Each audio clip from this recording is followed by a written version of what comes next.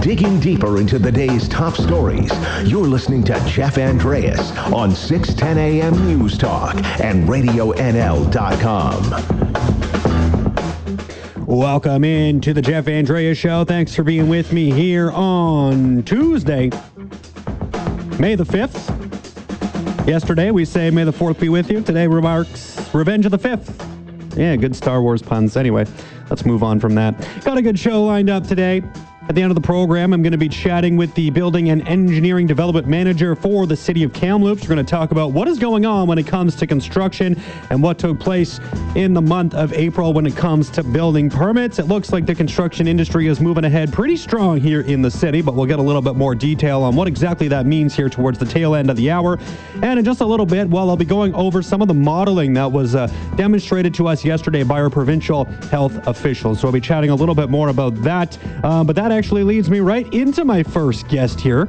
My show is beginning today with BC Health Minister Adrian Dix. He joins me on the phone now. Minister Dix, how you doing today? It's great to be on the show, Jeff. I'm doing great. Well, glad to have you back. Thanks so much for taking the time.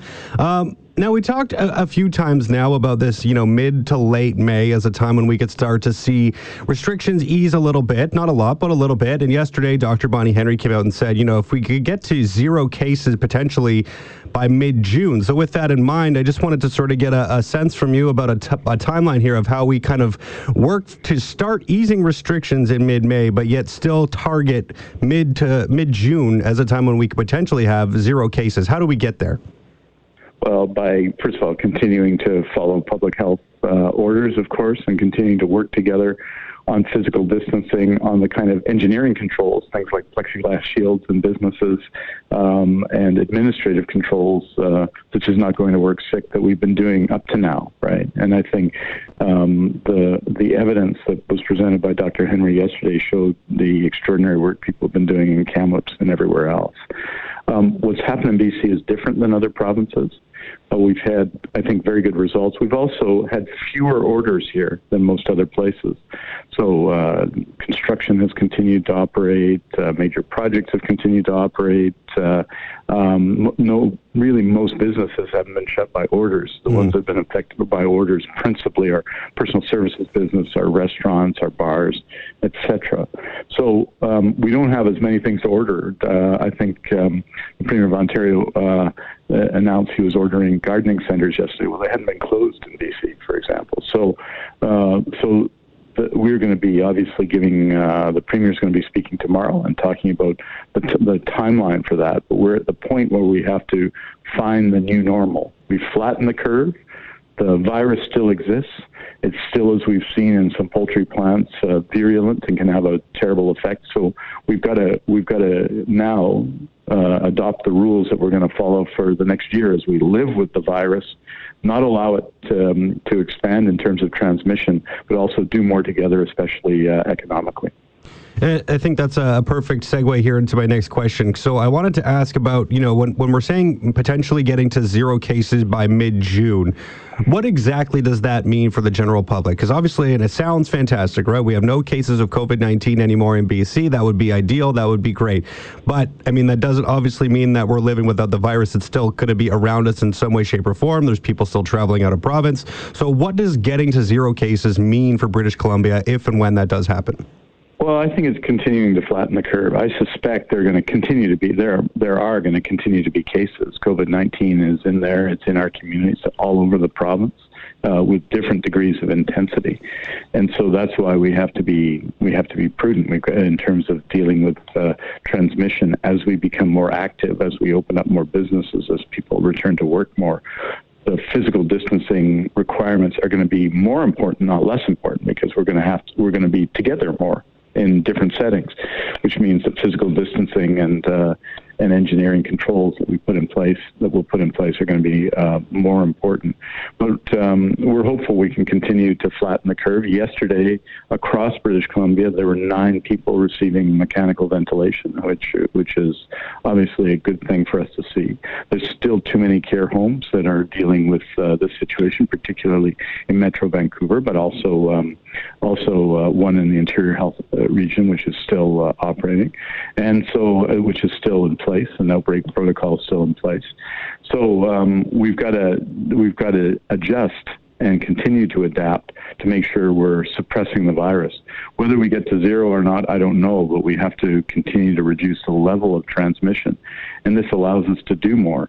And obviously, if the transmission were to spike up, which it would do if we returned to what we were doing in December, we'd see a spike in transmission, we'd be right back into it, right? So we have to, it's in all of our interests to break the chains of transmission on the one hand, but also do more together, because we're going to have to deal with this new normal for the summer and then the fall to come.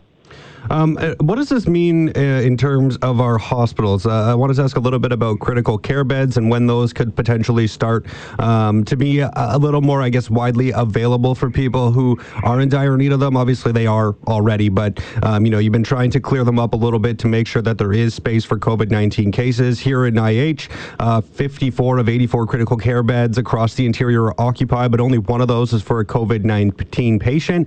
So 64.3%, which is the highest occupancy rate of any health authority. So I'm just wondering, what does this mean for beds moving forward? Are we going to see those fill up? Is IH maybe at more of a risk right now when it comes to a potential outbreak? I'll start with that. Is IH maybe one of the areas that could potentially be more at risk here because we do have a higher occupancy rate for our critical care beds? Well, yes and no. No, because there have been fewer cases in IH, and we've seen that over time compared to Fraser Health or Vancouver Coastal Health, for example, the Metro Vancouver ones, where there have been more cases. So in that sense, there's less COVID-19 in IH, although it obviously exists there. We've also built up, if you look at the graph, I think I know the table that you're looking at, a capacity to move ventilators very quickly around the province. So if there were an episode in IH, we'd have the capacity both to move patients if we needed to with transportation ventilators, but also to add capacity to IH. And we've already done that in this period, and we're going to do that in anticipation of what we hope doesn't happen, but what may happen, which is another spike in cases in the fall. So we're increasing our critical care capacity to deal with COVID-19. But you're right, we do need to move and deal with other things. We've canceled, or will have canceled by late of May, about 30,000 surgeries across the province, including many thousands in IH. So we have to get back to that work as well. And that's going to involve some changes in the way we do surgeries. We may have to, because of the precautions would take to do surgeries, it'll take longer to do each individual surgery, so that will be a challenge. But we need to put in place new protocols to protect people, but also we got to get back to doing scheduled surgeries in the way that we have. We've done about, in the range of 14 or 15,000 overall surgeries, which are urgent surgeries, but those 30,000 what are called elective surgeries are all absolutely necessary. There are people struggling in pain right now, and we have to get back to that work, and you're going to hear more about that later this week. Okay. And just to follow that up, I mean, I know a lot of hospitals often are operating at surge capacity sometimes, right? So they're already seeing an overflow. And right now it looks great, right? There's 30 beds available here in the Interior Health Region, 30 critical care beds. But as we start to get towards a quote unquote new normal, right? As we move towards the summertime, some of those I assume are going to start to fill up. I mean, what is the strategy? Have you developed it right now for keeping some beds open in the event that there are a rush of COVID-19 cases?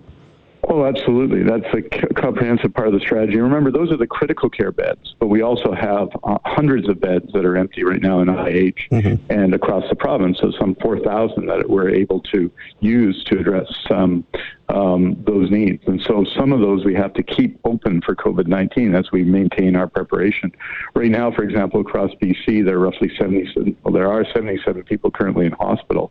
And of those, a subset, 20, are in critical care.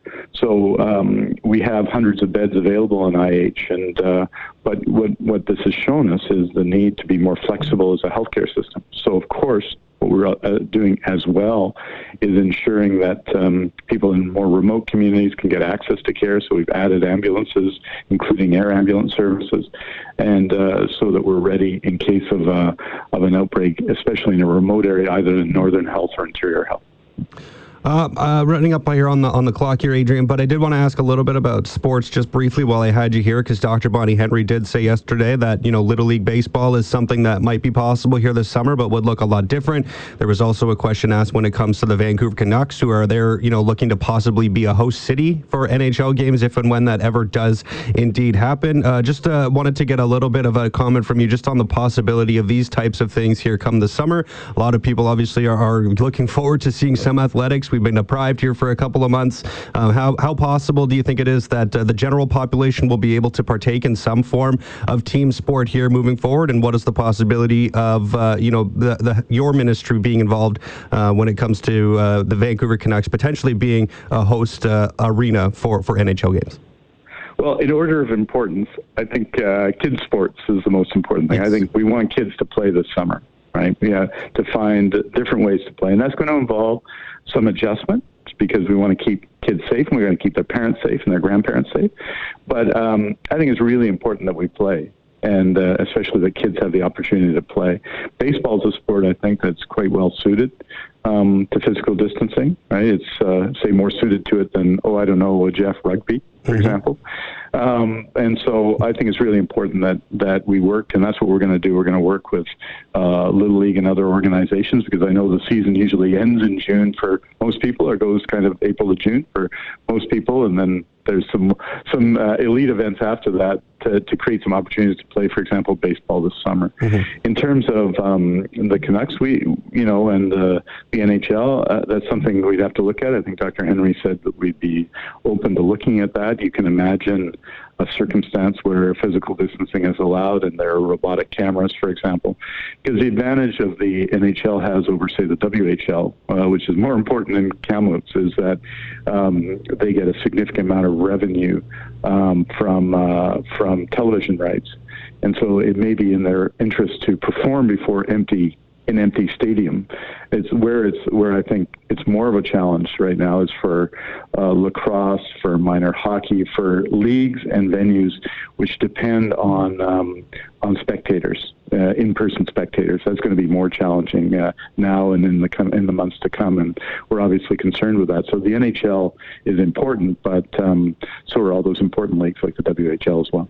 Absolutely. Well, thank you so much for doing this, Minister Dix. Always appreciate it.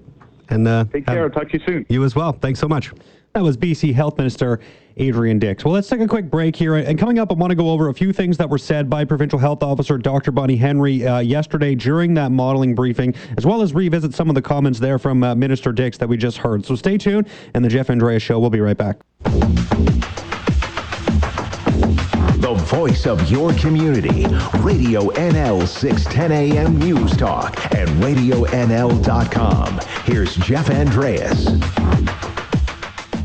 Welcome back to the Jeff Andreas Show. Thanks so much for tuning in here with me today. So, yesterday, BC Health officials presented some new modeling information. What are things going to look like here in the coming weeks and months? Well, one of the big notes from yesterday was Provincial Health Officer Dr. Bonnie Henry talking about the possibility of getting to 0 cases by the middle of next month. Now, as of the modeling presentation yesterday, there were 807 active cases of COVID-19 in BC. There's been more than 2,200 confirmed cases of the virus, with over 1,400 people having fully recovered. So 807 active cases as of 1:30 yesterday afternoon. Now, that number feels manageable, and that is sort of the message that we got here from our Provincial Health Officer, Dr. Henry, that's going to be the key as we move ahead, keeping the number of active cases at a manageable level. If we increase our number of contacts, basically double what we are now, we might have increased numbers of cases and some hospitalizations, but they would be manageable.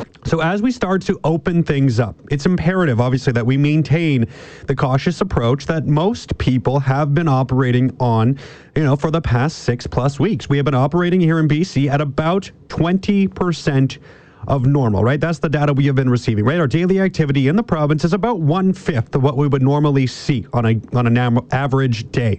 But as we talk about starting to open things up a bit, people are going to want to start seeing their friends and their family and have those social interactions. But we need to keep that conservative approach in order to avoid any major spikes. Our challenge is to find that sweet spot, increasing our contacts, but without allowing those opportunities for rapidly exponential growth of the virus in our communities. We need to ensure that our health system continues to have the capacity, both for COVID-19, but also for all of those other health issues. So, as we go through these next 4 or 5 weeks, we need to remember that we can't just have a full-on free-for-all and do whatever the heck we want. We need to maintain our distance, not have big groups in small spaces, and Bonnie Henry reiterated that point again yesterday. If we go back to December, where we were having lots of gatherings, we could expect the virus to increase exponentially, and we might be in a situation that we've seen in other places around the world where we have a rapidly increasing outbreak, rapidly increased number of people who need hospitalization.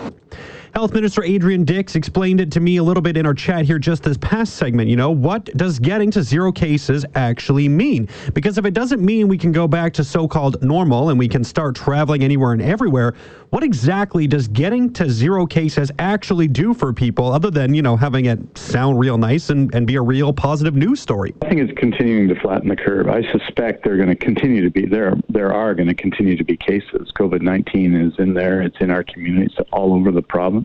With different degrees of intensity, and so that's why we have to be prudent in terms of dealing with transmission as we become more active, as we open up more businesses, as people return to work more. The physical distancing requirements are going to be more important, not less important, because we're going to be together more in different settings, which means that physical distancing and engineering controls that we'll put in place are going to be more important. So with all of that, I'm very much looking forward to what Premier John Horgan will say tomorrow when he starts detailing some of how we will begin to reopen our economy.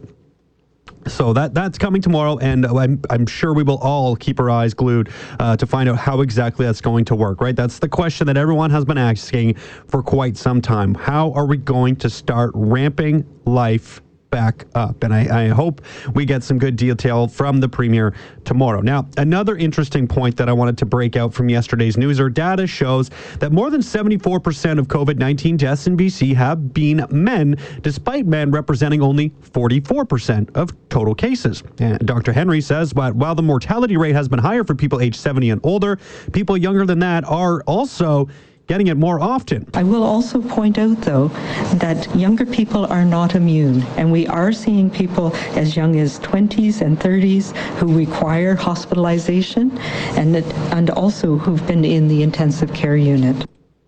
Most of the people who have been affected, so that's people who've tested positive for COVID-19, most of them have been between the ages of 30 and 60, and there's been more women than men affected. So what we can see from that, most of the people who have been sick with this illness are people between the ages of 30 and 60.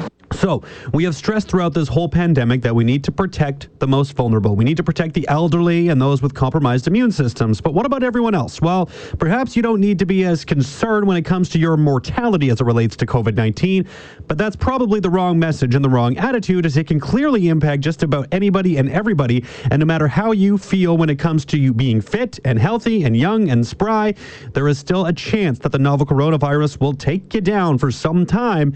And many people have said to me that this is not a virus that you want to get. It's not fun to live with. It's not fun to get over. So for everybody out there, just maintain your cautious approach to life. And I'm sure most of you are continuing with that, but I know we're all getting a little bit anxious. Now, with that all being said, I wanted to end off my spiel here on the topic of sports. I know there's more important things in life than sports, but it was brought up yesterday when Dr. Henry said that there is the possibility for things such as Little League Baseball to move ahead this summer. And Minister Dix doubled down on that here with me earlier today. I think it's really important that we play, and especially that kids have the opportunity to play. Baseball is a sport, I think, that's quite well suited to physical distancing, right? It's, say, more suited to it than, Jeff, rugby, for example.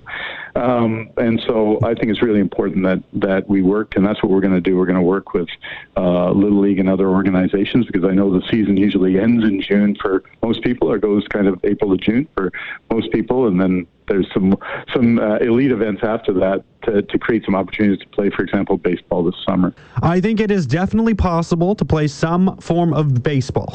Like, there is minimal interaction between players when it comes to baseball, right? You got someone at home plate for a catcher, you got a pitcher on the mound, you got a guy at first, second, third, and then people out in center, left, and right field. I mean, they're all pretty spread out. The only real issue when it comes to, possible interaction with players on the field is when you're on base, right? When a runner gets on base, then you have to maybe tag them out, or even a force out, right? You have to touch the base, and then your feet are going to come within a couple of inches from each other. So there is some small possibility, I think, for, there's not a small possibility of contact. There is a definite possibility of contact. There will be some contact, but it can be kept to a minimum. So it seems like one of those sports that is possible, right? It's not like rugby, as Minister Dix had mentioned to me before, where your hands are all over everybody and you're tackling people and you're, getting in dog piles. These things are obviously not something that would be recommended by the health authority figures out there. But, baseball seems like something that could be viable. But what about hockey, right? We're in Canada. Hockey's our sport. What's going on when it comes to hockey? Specifically, what's happening when it comes to the National Hockey League? Well, NHL Commissioner Gary Bettman told media last month that the league is looking at, 2 to 4 cities as hubs to play out the rest of the season over the summer months. So as long as the games are held in accordance with public health orders, and all indications are that Vancouver would be among those sites that could be possible as a host facility. According to TSN's Bob McKenzie, the location could be anywhere besides a, quote, COVID-19 hotspot, right? So we're talking New York City, places like that. Obviously, Toronto has been dealing with a pretty big hotspot of being a COVID-19 area where we're seeing a lot of the virus. So those kinds of places would be out. But Vancouver here in BC, right, like I said, 807 active cases, that's manageable. We're at a manageable level. Those are not all right in the Vancouver and Metro Vancouver, so I think it is a possibility. And Dr. Henry sure made it sound like Vancouver being a host site for NHL games is something that is at least being talked about. I think it's an interesting idea, and I think there are ways that we could look at having games being played, perhaps in BC. Hockey would be one that we could certainly look at. There would be parameters that we've talked about, so I would not see there being an in-ice audience, for example, but we could broadcast the games. Minister Dix also spoke about having no fans in the stands if that were to happen. It makes sense for those pro leagues because they rely so heavily on TV revenue, whereas junior hockey relies a little bit more on ticket sales. So, probably not going to be seeing any WHL games here. Obviously the season's already been canceled, so we're just hoping to see things ramp back up for September and October. I'm keeping my fingers crossed that that's going to happen. I know all the Kamloops Blazers fans who are out there listening are hoping for that same thing as well. We want to see it go ahead in the fall. But with that being said, in the interim, it looks like the NHL is a real possibility. There's ways that players can take precautions to ensure that there's physical distancing. And, when we think of hockey, which I love, people are wearing face masks. So there's ways that players are protected when they're on the ice. So I absolutely think that these are the types of things that we need to think about, how we can do them safely during this summer. So I sure hope it's possible. I know there are many out there who just think we should cancel hockey, cancel sports, and just get it over with and stop worrying about, these not critical matters when it comes to life, right? We don't need sports, but it's a great thing to have. And as an NHL fanatic myself, I just want to see it. And I am more than willing to watch hockey in August if that's what it comes down to, with no fans in the stands. Not quite the same energy, I'm sure, but I'm ready for it. And I've been disappointed that we've lost the playoffs, so I would really like to see some playoff hockey soon, even though it really doesn't count as being the same season at this point, because anything that happens now, things looked a heck of a lot different a month and a half, 2 months ago when they were still playing. So it's not really the same season at this stage of the game, but that doesn't change the fact that they played over 70 games, a lot of teams, and that's the majority of the season, and we're ready to come back. Anyways. All right, that's enough. I digress. Let's take a quick break. You guys heard some of my analysis from yesterday's, hour and a half long press conference. So let's take a quick break, and the Jeff Andrea Show will be right back after this. You're your opinion. Call or text 250-374-5345. Find us on Facebook or on Twitter at Radio NL News. This is Jeff Andreas on RadioNL.com. Welcome back to the Jeff Andreas Show. Thanks for being with me here on Tuesday, May 5th. Building activity in Kamloops seems to be doing quite well, and I'm joined on the phone now by the Building and Engineering Development Manager for the City of Kamloops, Jason Dixon. Jason, how you doing today? I'm well, Jeff. How are you? I'm doing all right. Thank you very much. So, total permit values issued to date in Kamloops is at nearly $84 million, almost $20 million more than recorded at the same time last year. So those are year-to-date figures, so we're talking the first full 4 months of 2020. What is driving this right now? I mean, what are we seeing such good numbers here in Kamloops so far? I think a big driver, we've talked about it, for a couple of years now, the patient care tower at Royal Inland Hospital. Giant project, multiple permits for the construction of that. So you'll notice in the stats, we had one permit went out in April for that project. It was sort of the exterior cladding or envelope for the building was $11.9 million. And we've issued other permits for that project already this year that kind of help drive the construction value. We still see strength in some big multifamily projects. In particular, in April, we had a permit went out the door for a project at 167 6th Avenue. So that's where the old Odeon Theater was. And that's a 121-unit affordable seniors building, or is going to be, and it had a construction value of $16 million. So big projects. Yeah, and I want to go back to the patient care tower there. Like you said, almost $12 million for that one institutional permit last month. That equals, almost a third of total values for the month. So I'm just wondering, it looks really great and all the number value is very positive, but does that maybe skew things to maybe looking a little bit better than they are just because one project is so major and it obviously elevates all the other numbers as a result? I think it skews things a little bit, but I don't know if I would say it skews it to make things look better than they are. When I look at sort of where we're at in April, we issued 133 permits this year. April last year was 135.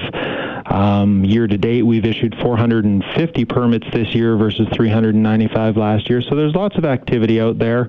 When you look at some of the other sectors, 33 single-family dwellings so far this year versus 27 last year, 20 duplexes this year versus 17 last year. So, you look at the different sectors, some are up, some are down a little bit, but even if you take the hospital out, so far we've off to a good start this year.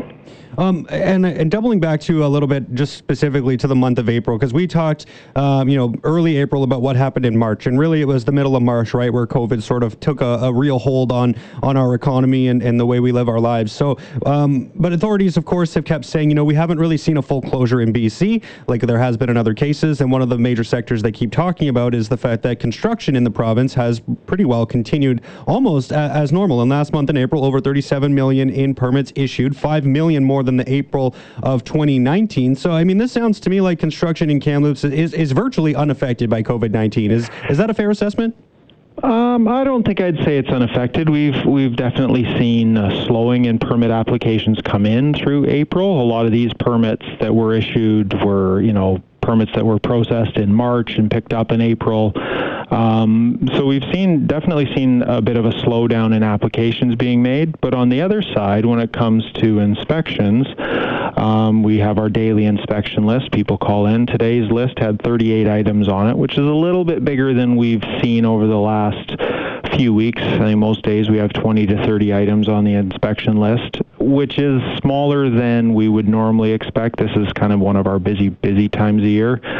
But the good news story in that to me is that it means people are working, and construction can't happen as quick as it maybe normally would. You have fewer people on site, social distancing, all that. It kind of affects the rate at which construction can happen. But to me, the fact that we're doing inspections every day is a good sign that people are out there working and earning a paycheck.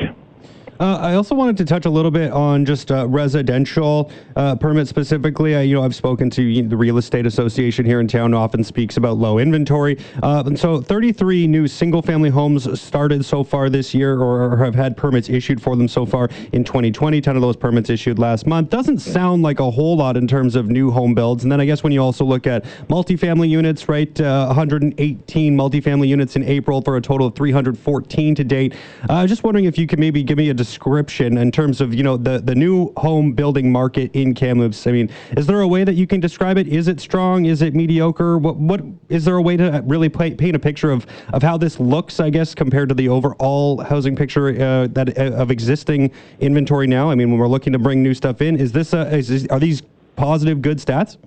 I think it is good stats. We've seen for a few years now, there's been a lot of strength in multifamily, especially apartment-type buildings, and we continue to see strength in that market, and I think it's just pent-up demand. I mean, we went how many years in Kamloops without, I can't remember how long we went without seeing an apartment-type building built. So I think there's a lot of demand there, and I think it just reflects people's different needs and wants as far as housing types. There still is a strong market for single-family dwellings, and people want that type of housing, but there is also a market for more compact housing types, more affordable housing types, and I think it's a good sign that in Kamloops there's a variety of housing types being produced for people. It means that we're sort of meeting the needs of the entire market. Yeah, well, I hope that is positive. I mean, it sounds positive, and I know there is a need for more types of housing here in the city, so I'm glad to see that that's taking place. And happy to have you on, Jason. Really appreciate you taking the time to come on and talk to me. I think this is 3 months in a row we've done this, and I'm getting more intrigued every time. So definitely look forward to doing it again here in June. Hopefully we can take a look back at May and see some more positive numbers. Really appreciate your time.